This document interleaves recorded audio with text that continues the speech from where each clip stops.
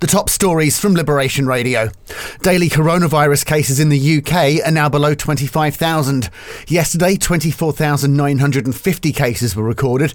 It's the first time cases have dropped 6 days in a row since the second lockdown in November. Meanwhile, the PM has warned that the pandemic isn't over and that we should expect a rise in case numbers. Two 14-year-old boys have been found guilty of murdering a 13-year-old. They lured Ollie Stevens to a field in Reading and fatally stabbed him after a dispute on social media. A 14-year-old girl admitted manslaughter. In Jersey, only the island's wealthy can afford justice, according to Deputy Mike Higgins. He's raised concerns after a law firm charged an unrepresented defendant £600 per hour in fees. And the Liberation Group is recruiting for staff from the UK. They say the labour shortage is the worst ever. The chief executive of the island's Hospitality Association says businesses are fighting for staff, causing a wage war.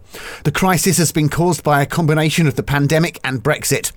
In Guernsey, the CCA has scrapped the pre-travel test that it announced on Friday. Fully vaccinated people now won't need to have a test before travelling. The change had been due to take effect on Thursday.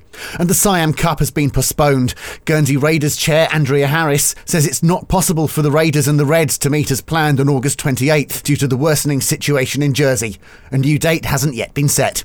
Liberation Radio News.